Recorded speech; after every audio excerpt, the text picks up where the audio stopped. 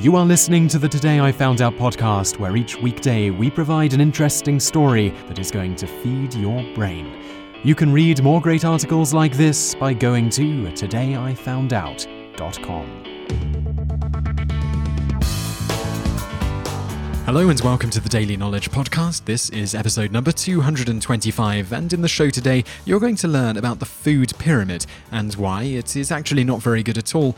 And in the bonus fact section today, you're going to look at what preceded the food pyramid and why it was probably actually much better than the current version.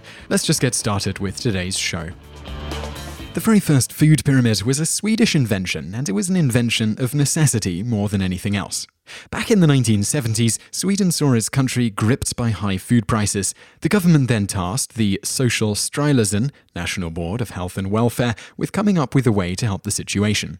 In response to this, in 1972, they came up with basic and supplementary foods. In a nutshell, basic foods were foods considered essential to a person's well-being, and supplementary foods were foods that provided vitamins and minerals basic foods did not.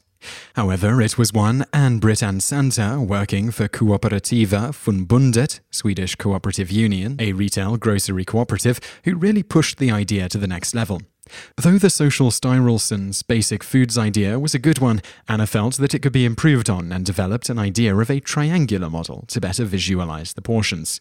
The scheme was officially unveiled to the Swedish populace in Kooperativa Förbundet's annual magazine under the headline, "Good, wholesome food at reasonable prices."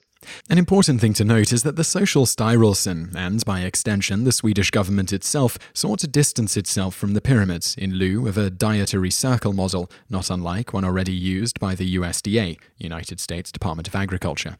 This circular model, though useful for representing what foods were important, was criticized for not explicitly showing how much of each food type should be consumed, something the pyramid model did in a simple and visually striking way. Now, if you look at the original pyramid linked to in the show notes, one thing you'll notice is that there are some stark differences with the more westernized model you're likely familiar with. There's a reason for this beyond simply a more modern understanding of nutrition and health, namely pressure from lobbyists and heavy hitters in the food industry. You see, the food pyramid stood to be the go-to standard millions of Americans would base their entire diet around, and billions of dollars were at stake. For example, you may notice that in the earliest 1992 version in America, dairy gets its own section, whereas in the Swedish version, it's simply bundled along with other staple foods. This isn't an accident, and subconsciously, this suggests dairy is an essential part of one's diet, which is obviously not true since many cultures throughout history got along perfectly fine without non-human milk, as do vegans and others today. If you are guessing that entities within the dairy industry lobbied hard for this modification, it's generally thought that you're correct. You may also notice that the original American pyramid suggests 6 to 11 servings of bread, cereal, rice, and pasta per day, which is, well, a lot if you actually think about it. According to Louise Light, one of the people who worked for the USDA during the time the pyramid was being developed, this was due to interference from food industry giants as well. How does she know this? Well, she was the leader of a group of top nutritionists who developed the original food pyramid for the United States before it got sold to the highest bidder, as she put it. She goes on to state, "When our version of the food guide came back to us revised, we were shocked to find that it was vastly different from the one we had developed. As I later discovered, the wholesale changes made to the guide by the Office of the Secretary of Agriculture were calculated to win the acceptance of the food industry.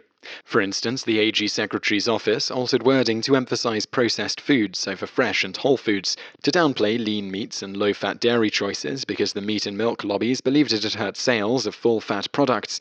It also hugely increased the servings of wheat and other grains to make the wheat growers happy. The meat lobby got the final word on the color of the saturated fat cholesterol guideline, which was changed from red to purple because meat producers worried that using red to signify bad fat would be linked to red meat in consumers' minds. Where we, the USDA nutritionists, called for a base of 5 to 9 servings of fresh fruit and vegetables a day, it was replaced by a paltry 2 to 3 servings, changed to 5 to 7 servings a couple of years later because an anti-cancer campaign by another government agency, the National Cancer Institute, forced the USDA to adopt the higher standard. Our recommendation of 3 to 4 daily servings of whole grain breads and cereals was changed to a whopping 6 to 11 servings, forming the base of the food pyramid as a concession to the processed wheat and corn industries.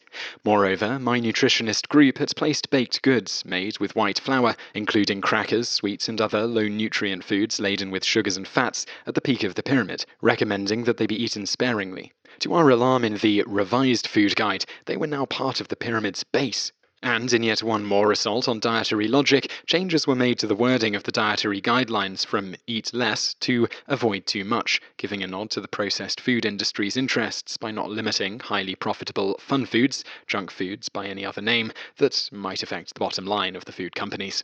Unsurprisingly, as noted in the Wall Street Journal, obesity rates have increased ever since the introduction of the food pyramid, aka the day millions of people suddenly thought eating 11 billion slices of white bread per day was healthy. Now, correlation does not equal causation, and it's likely there are a lot of other factors in play here, but the food pyramid probably hasn't helped. Even if for some reason you don't believe Louise and others who were involved and more or less make the same claims, the USDA has certainly made a lot of questionable decisions with regards to nutrition recommendations. When the pyramid was being revised in 1995, they were under pressure to alter the wording of the pyramid to say eat less salt and sugar.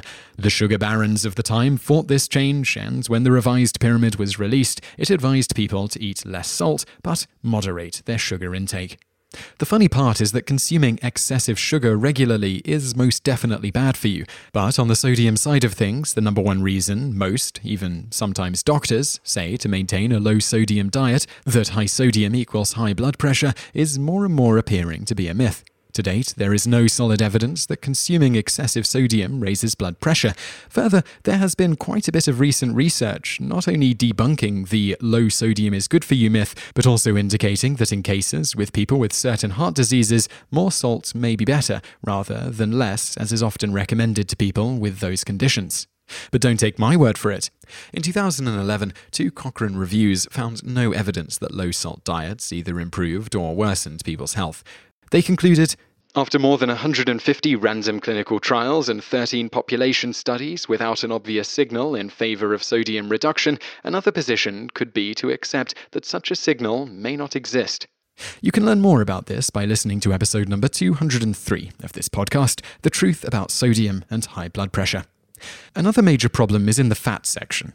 Unsaturated fats, which are lumped in with fats as being the least of the things you should have according to the USDA food pyramid, are not only essential for you to live, but have been linked to lowering so-called bad cholesterol, maintaining steady blood sugar, reducing your chance of heart disease, aiding in brain function, and have been shown to also aid in weight loss. But from the USDA food pyramid, as well as a lot of fad diets, you'd think you should avoid this type of fat.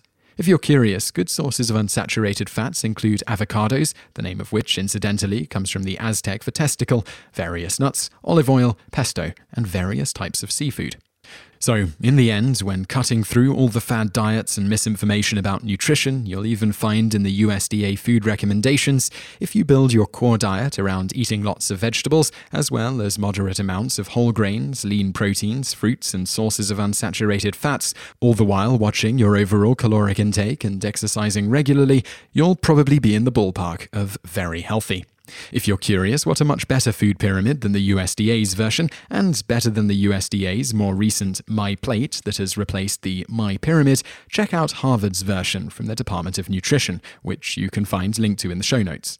Nothing's perfect, but it's pretty good and certainly beats the version created to pander to the various major food industry groups. In addition, if you're further looking for a completely non-gimmicky, healthy guide to the exercise part of the equation, as well as more detail on proper nutrition, including a lot of nutrition myth debunking, Michael Matthews' Thinner, Leaner, Stronger, The Shredded Chef, etc. are a great place to start. Links can be found in the show notes. Again, nothing's perfect, particularly when it comes to nutrition guides, but Michael Matthews' books are quite good on the whole and very easy, quick reads, with the content generally backed up by a heck of a lot of properly interpreted scientific studies, which is rare in that industry. It's also as non-gimmicky as you can get with no real set diet. He basically just teaches you in a no BS way how to eat and exercise properly to maximize your full body health without having to go hungry or eat things you find unappetizing. And now for today's bonus facts. The USDA's first nutrition guidelines go all the way back to 1894. These essentially were: moderation is everything, eat a variety of nutrition-rich foods, watch your portion size, and avoid eating too much fat. That's not a bad guide, actually. They should have stuck with that. In 1943, the USDA updated this with their Basic 7, which was spurred on by wartime rationing and heavily influenced by this. Essentially, these Basic 7 were green and yellow vegetables, oranges, tomatoes, grapefruit, raw cabbage or salad greens, potatoes, fruits and vegetables, milk-based products, meat and eggs, bread, flour and cereals, and butter or margarine. In 1956, they updated this again, now going with the Basic 4, vegetables and fruits, milk, meat, and cereals and breads. This was the recommendation until they introduced their version of the food pyramid in 1992. Bonus fact 2. Since 1980, the USDA has also produced much more detailed nutrition guides than the quick fix picture versions, with the most recent version of the full guide revised in 2010. However, like their food pyramid and MyPlate, they seem to be heavily influenced by various groups within the agriculture industry. You just listened to an episode of the Today I Found Out Daily podcast. Tune in every weekday for another great episode, or find more articles at todayifoundout.com.